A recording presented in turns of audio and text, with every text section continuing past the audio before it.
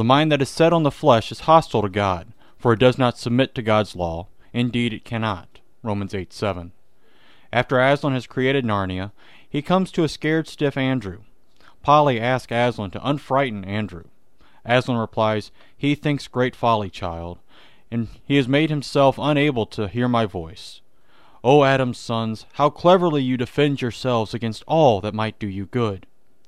Andrew was absorbed in the study of magic because there might be a way to travel between worlds.